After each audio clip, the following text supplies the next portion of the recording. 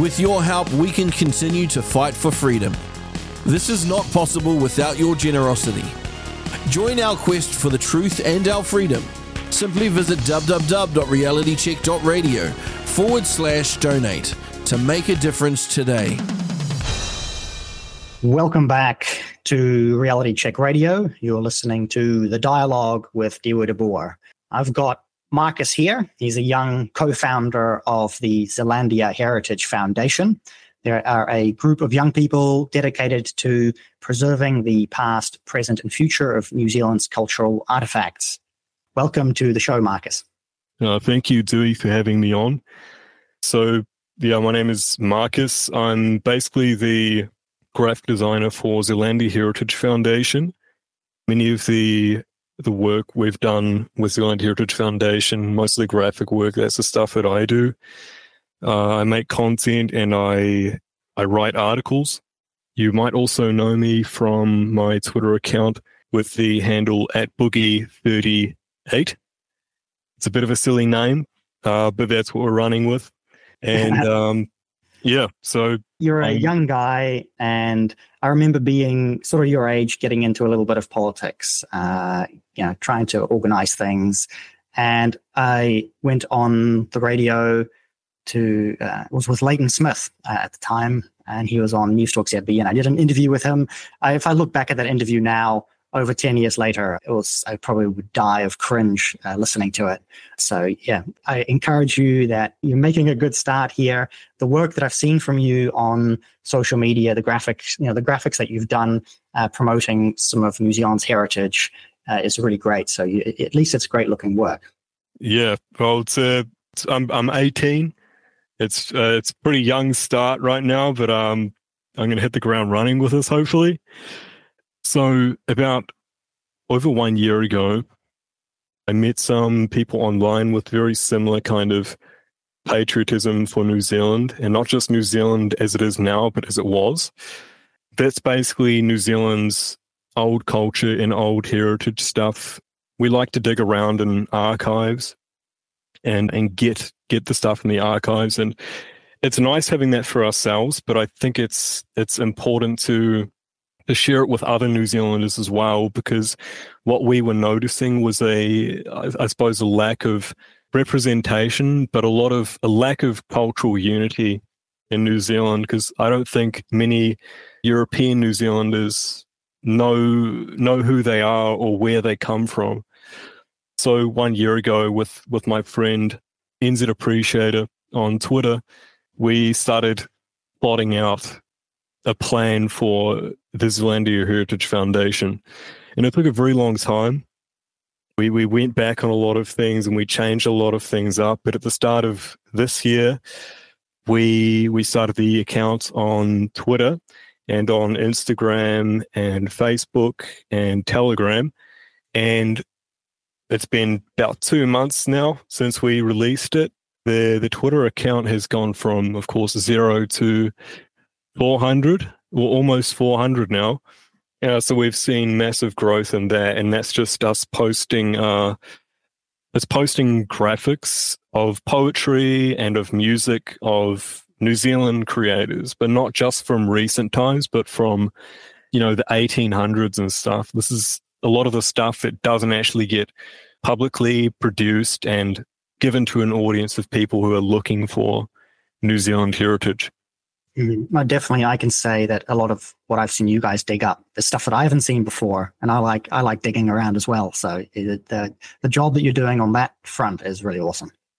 Yeah, well, it's definitely a huge hobby for us. Me and the I suppose the chairman of our organization. Yeah, and some of it's a bit interesting as well. Some wild stuff back in there when you dig back through history. It's always things that wouldn't be said today, definitely. No, definitely not. I mean, there has been cases in the Zealandia Heritage Foundation where I've been talking to the chairman. He says, "Look, we've found this heritage product here, and it's very nice, but it is very, very it's not PC at all." And there actually are issues where some of the things people say in poetry so long ago actually can't be produced or published on places like Twitter, even though Twitter, for example, has loosened up a little bit. Mm-hmm. So we do have to tiptoe around, but we do have those we do have the hard stuff as well. Mm-hmm. And you've got some interesting articles up on your Substack as well. I saw an interesting post about the origin of New Zealand's regional holidays, which was really good. I didn't even know. Now, why do we celebrate Auckland Day, for instance, here in Auckland, or people in Wellington celebrating Wellington? I think there's a Wellington Day, and so on, Canterbury. Many of these regional holidays, I had no idea why I was celebrating Auckland Day until I saw that post on your Substack that it was related to William Hodgson actually landing here. Yeah. There's, these days, I think there's so many regional days in New Zealand that they don't have. We haven't kept up the traditions and norms associated with them. We're almost not encouraged to do so much. If it's a regional holiday, maybe it's an excuse to not go to work. It's a day off essentially, and you might use that to go to the pub or whatever. But what we do want to see is, we want to see people embracing these days and celebrating the regions on these days as well. I'm not always perfect with that, but I did make an attempt this year on Wellington Day, and we produced a poem for that to publish.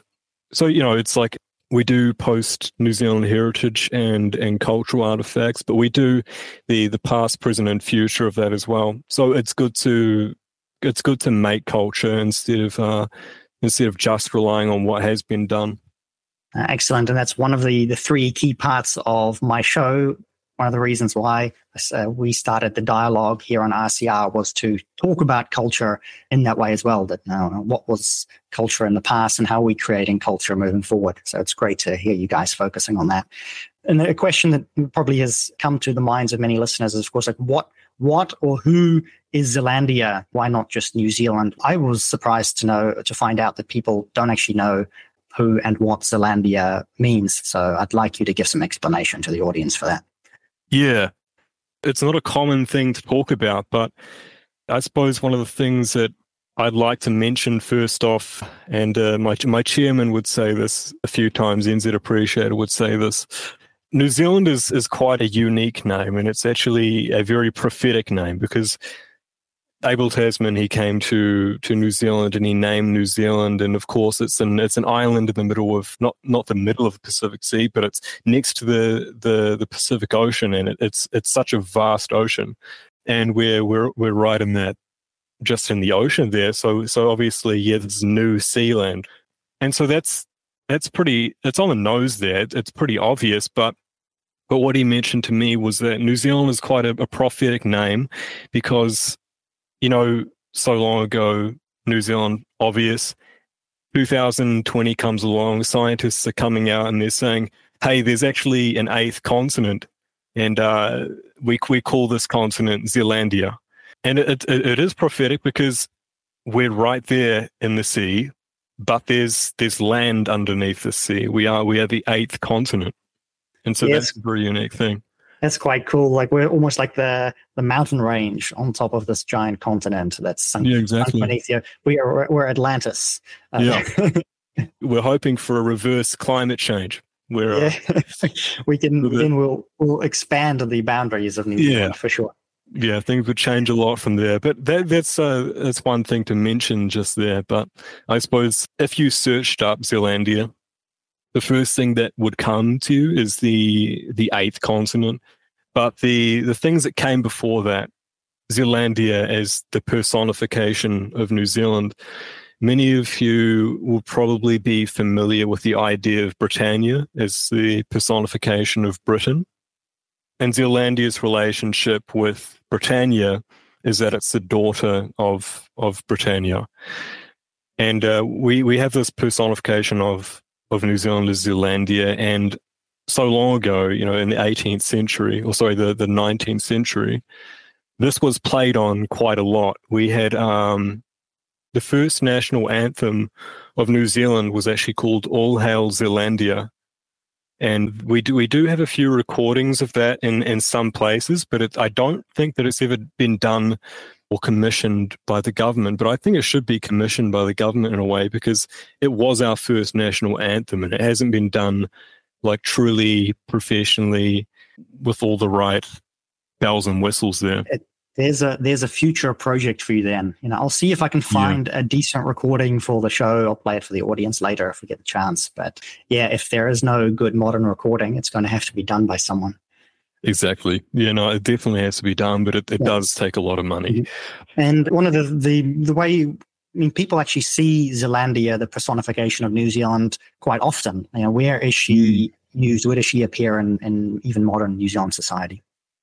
Well, I think you can actually find her very often, and I suppose the most common one is just on our coat of arms. We have Zealandia standing next to the tribal chief, and there'll be designs of some woman in a white robe, and you'll think, oh, who's this woman? You don't know that woman because she's not been introduced to you yet. Her name is Zealandia. And it's a very old New Zealand tradition of having this woman there, and she does have a name. It's not just some generic woman. And she looks like someone in the 20th century. There was a switch, so there are two different looks for Zealandia, right? Can you tell us a little bit about the story behind that? I don't think I can. Oh, okay. Well, here's my chance to shine then. All right. The original Zealandia actually was a redhead. She had red hair, but then in the 1940s or 50s, the coat of arms was actually redesigned, and the reason it was redesigned is that the prime minister at the time, I think it was Peter Fraser, he wasn't happy with how Zealandia looked too Soviet. She looked a little bit too much like those Soviet posters of these Soviet women. And he wanted her redesigned to look more graceful. So they redesigned her, modeled after Grace Kelly. And Grace Kelly was an American actress and the princess consort of Monaco, so from the early 20th century. So she was, I guess, a popular actress at the time. I never really heard of her outside of this context, but perhaps some of the older listeners have. And so our coat of arms and the personification of Zealandia was remodeled to look like this American actress. That's a very interesting. I've never heard of that. I did not hear of that. Maybe you can help us out. Yeah. Maybe you can make a post for us. I'm going to have to write a story about this, I guess, now that I've brought it up. And it was one of the things that I came across, because I did do a little look into the New Zealand coat of arms a while ago, and that was one of the things that I found out about. One of the scandals people complained about, that the Zealandia is often represented as a blonde woman, but she actually was originally a red-headed woman. Yeah. And looking at those old, there was obviously competitions for the design of the New Zealand coat of arms, so you could see a variation of the designs of Zealandia as well. We actually haven't posted these, but we do have them. We do have them saved. One of the first actions that I saw you guys take was taking part of a protest against the removal of a statue, and this has actually sadly been happening in New Zealand for a few years.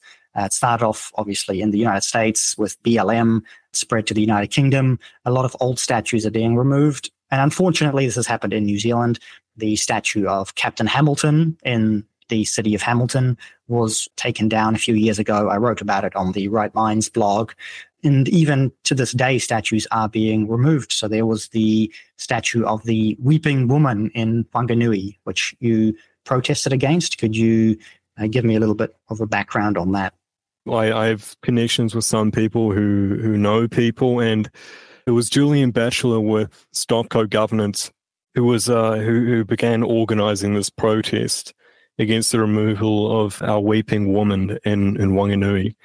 And our Weeping Woman was a statue erected, I think, in 1870 or 1877 or 1867, and she was erected due to the Battle of Mo'utoa.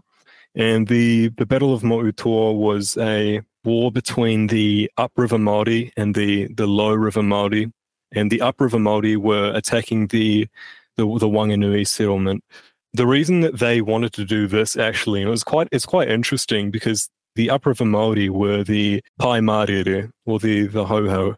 And the Hoho had a strange Christian cultic sect which held that I think it was the Archangel Gabriel said to the Māori that basically the Pākehā don't belong in New Zealand, and they need to be pushed out.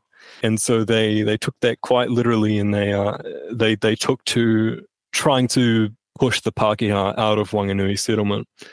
Another interesting thing that I noted about the Hoho, the Pai Mārere Māori, well, it was that in their faith there was a vision, but I think it was Te Ua Haumene. He had a vision, I think, that the bullets that the Māori were shot by Pākehā, if the Māori were shot by Pākehā with bullets, the Pai Mārere Māori, then the bullets wouldn't hurt them, because God had their side, apparently. That obviously wasn't true in the end. As I said, the lower river Māori we'd call them loyalists to the Wanganui settlement, and they defended the Wanganui settlement. I think it was 18 casualties of the lower river Māori and 50 casualties of the Pai Mārere. And so basically the statue is there to commemorate the lives lost of those who defended the Wanganui settlement. And it says, it's engraved on the statue, it says, roughly, it says the statue is dedicated to those brave men who fought in the Battle of Moutoa against the fanatic barbarism of basically the Hoho. And that was an issue to, I'm not actually sure who this was an issue to, but it was the fact that it was referred to as fanatical and barbaric, that the Māori wanted to drive out Pākehā from the Wanganui settlement. It's not politically incorrect language. Yeah, it was politically incorrect language, and I'm not sure exactly who even said it was, who it was that said to the council, yeah, we need to remove this. Yeah, they have professional activists and professional protesters who want to, destroy New Zealand heritage. Yeah. Yeah, there's definitely people like that. I'm not sure to what extent this was even a protest that Māori had against the statue's removal. I think it was all a bit silly. But yeah, anyways, I organised for the protests alongside Julian Batchelor at Stockco Governance, and I did the designs for these posters and that advertising stuff. We received quite good engagement for that, and we turned up at the protest, and it was a reasonable turnout of about 40, 50 people, which I was very happy with. We came there for a cause, and we were all there. So to me, that's a very good win. But I think in the end, the council seems to say that despite our protests, I think they're going to remove it. The person who was representing the council came up on stage and explained that the person who was supposed to be coming from the council, because she was representing the council, not from the council, the person who was coming could not come due to reasons. And we asked her what she thought of it. Like, what did she think about the fact that it was being removed? And what we noticed from her explanation was that, it's such a beautiful statue, and it's been carved so wonderfully, but it's not about like what it looks like and how beautifully it's carved. It's certainly maybe a part of it, but the fact is that they were removing a piece of heritage or a piece of history from Wanganui, and it was very foundational to Wanganui. Absolutely. If there are listeners in Wanganui, it's probably not too late to write to your council to complain about the removal of the statue of the Weeping Woman. And if they do get rid of it, go and have a look at it, because that may be the last chance that you get if the council can't be stopped. If you would like to leave feedback as well, you can text us on 2057 or send your feedback to mailbox@realitycheck.radio. Send any further thoughts about this as well. I'd be happy to respond to them next week. You also sent a letter to Erica Stanford, the immigration minister, which is another area of activism for you guys, I guess, is the high level of immigration into New Zealand. I've had a number of guests about that already, so I'm not asking for a lot of detail here, but perhaps you'd like to tell me, a bunch of young people write to the immigration minister. How did that go down? Right. So I suppose the first thing that I'll explain here is, because it's a political topic, the Zealandia Heritage Foundation is not just a a publisher of New Zealand Heritage, but we also do a little bit of activism. But we're focusing on one major issue at the moment, which is immigration in New Zealand, because the levels of immigration in New Zealand are very, very high. But we're focusing on that one thing for at least for the election cycle to put some pressure on the people in government, the National Party and ACT and NZ First. And so for that reason, we sent a letter to Erica Stanford demanding an end to the disastrous immigration policy of the last government and the immigration policy that might still continue. We explained to her that in the year ended September 2023, and I know William McGimpsey came on not long ago to talk about this. In the year ended September 2023, it showed that New Zealand accepted a population the size of Wellington City. That's over 230,000 immigrants. That's Wellington City in 1 year to settle across in New Zealand. And what that meant, of course, is that Kiwis fled elsewhere. We went overseas. We went to Australia, and it was 40,000 New Zealanders leaving to go other places, mostly Australia. So those New Zealanders understood that they couldn't reasonably compete with the immigrants in the job market. And I think there's another factor at play here, which is that when New Zealanders are given the option by the government, and we saw last year in the Labour government where they were actually almost encouraging New Zealanders to move to Australia, it's that you're posed with an issue.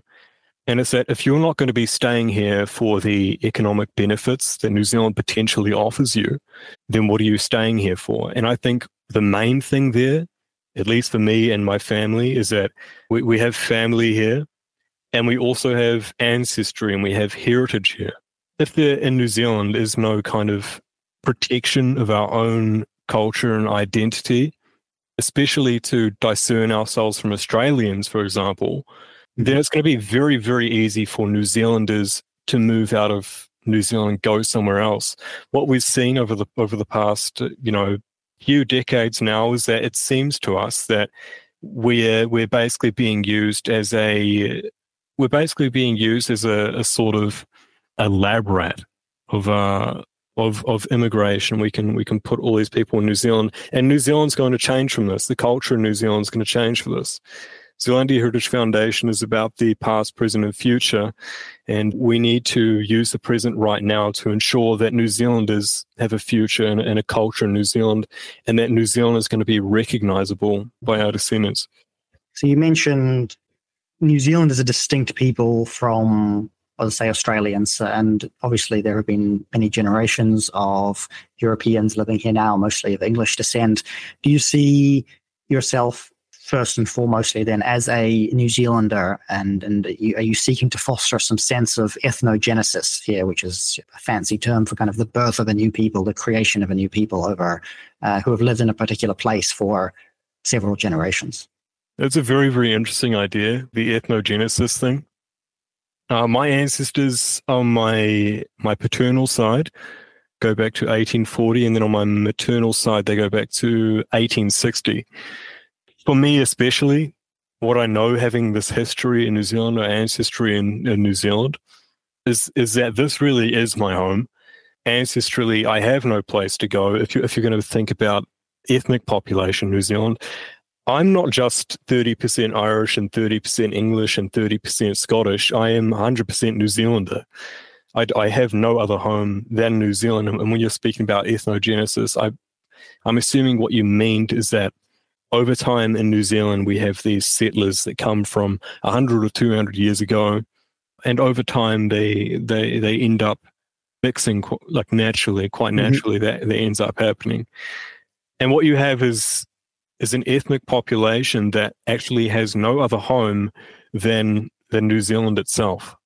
If you're so ethnically diverse, and not everyone's going to be ethnically diverse, but they're going to have ancestors in New Zealand who really did belong here, and their culture was fostered here, then this is our home. And I suppose that kind of makes a New Zealand ethnicity in a sense, because that's just who we are and who we know ourselves to be from our heritage.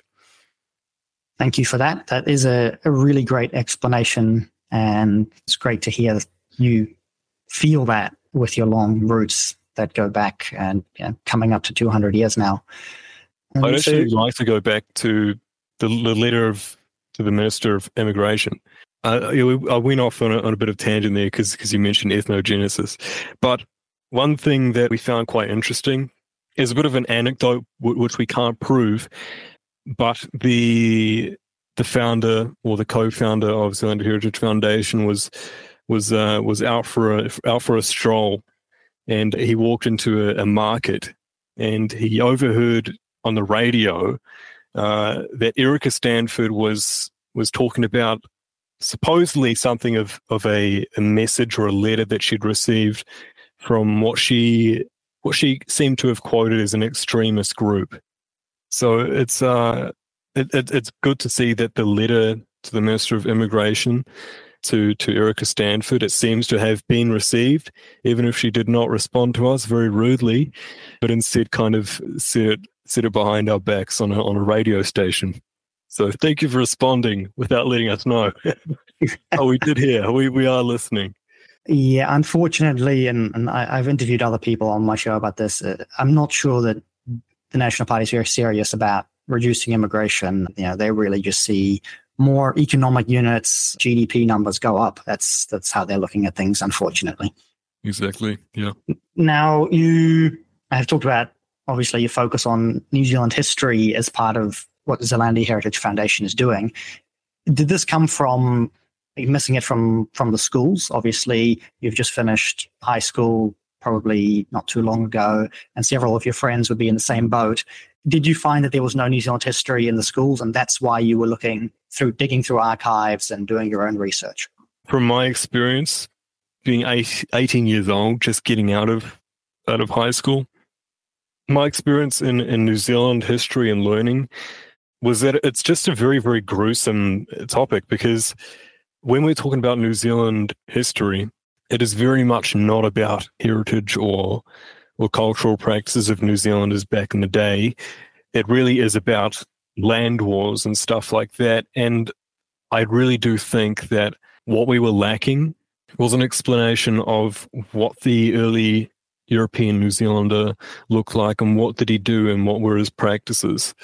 But what we hear is basically the European New Zealanders or the British New Zealanders came here and there were land wars and it was gruesome and there was blood, and there was blood. Blood was shed. There were many, many wars. But that is the thing that takes up all of basically European history in New Zealand. This is what you are. You come from people who basically killed Māori or killing each other, and then they're not actually explaining the little itty-bitty details that actually portray New Zealand and European culture as something quite romantic. There's art and there's music and there's performance and there's play. There's so much more than war, and we just don't talk about that enough. And there's obviously the pioneer work as well that they're leaving out. I was taking my kids recently through some of the mountains and going through some of the old railroads, and they've dug tunnels for kilometers by hand. And these people built infrastructure. They tried to tame the wilderness. Many people built very remote settlements. They underwent much adversity. They really did build the land, right? When you're driving through New Zealand on those roads, many of these were basically initially dug out by hand. So there was a massive amount of work that went into the blood, sweat, and tears of actually building New Zealand. Yeah. So many people don't actually understand the work that was put in, and it's that you're probably living on a swamp right now. And they had to. You're living on a swamp, dude. I'm slightly above the swamp, but I know what you're talking about. Yeah, you probably some of you probably live in a swamp right now, but it doesn't look like a swamp because we did the mahi and we got the treats. That's right. And there's an important part where I live here in South Auckland. A lot of the work to make this livable was done by the English settlers and the local Maori. They actually worked together and they drained the swamp and they made this area livable. Yeah. And again, all of that's missing from history. I find out about that now when I'm trying to find some niche information about some historical dispute. I find out the work that people were actually doing. I cover many wars on my show as well. It's a thing that I enjoy learning about the warfare in history. But that's not all of history. Warfare is a small part of history. It's such a shame that it's not something that most New Zealand children are exposed to. Mm. All right. Well, thank you for joining me on the show this morning. It was really great to get your insights into all of these subjects. I think the listeners really enjoyed it, and I'm hoping they're sending positive feedback.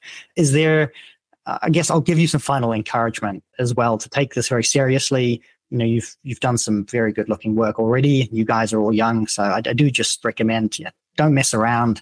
Take it seriously as well. And people want their names and faces attached with something that they can be proud of, and if it's not done well, then people will, they don't want to be ashamed of being associated with you. And so this is if you're, and it's more difficult when you're young. I've definitely been through this, and you get older and you realize just how important this is. But I wanted to encourage you with that as well. And then lastly, ask if there's anything else you want to say to wrap up, and just remind people of how they can actually follow your work. Okay. Yeah. Well, thank you very much, Dewey. And I suppose the way that you can follow me and follow the work that Zealandia Heritage Foundation is by searching for @ZealandiaHF on Twitter and on Instagram and Facebook.